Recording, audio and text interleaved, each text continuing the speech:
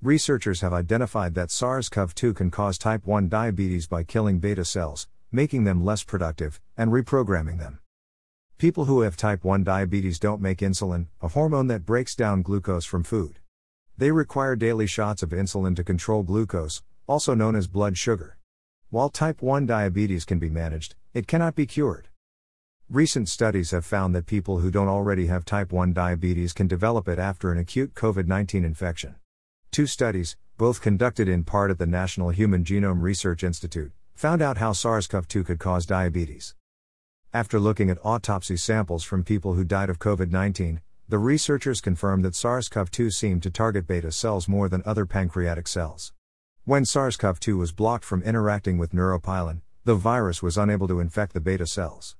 Blocking that interaction could prevent people with COVID-19 from developing diabetes.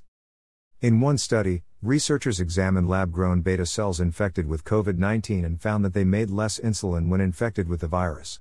Some of the cells died outright. In the other study, researchers found that infection effectively reprogrammed some of those lab-grown cells. Instead of producing insulin, which breaks down blood sugar, they started producing glucagon, which increases blood sugar.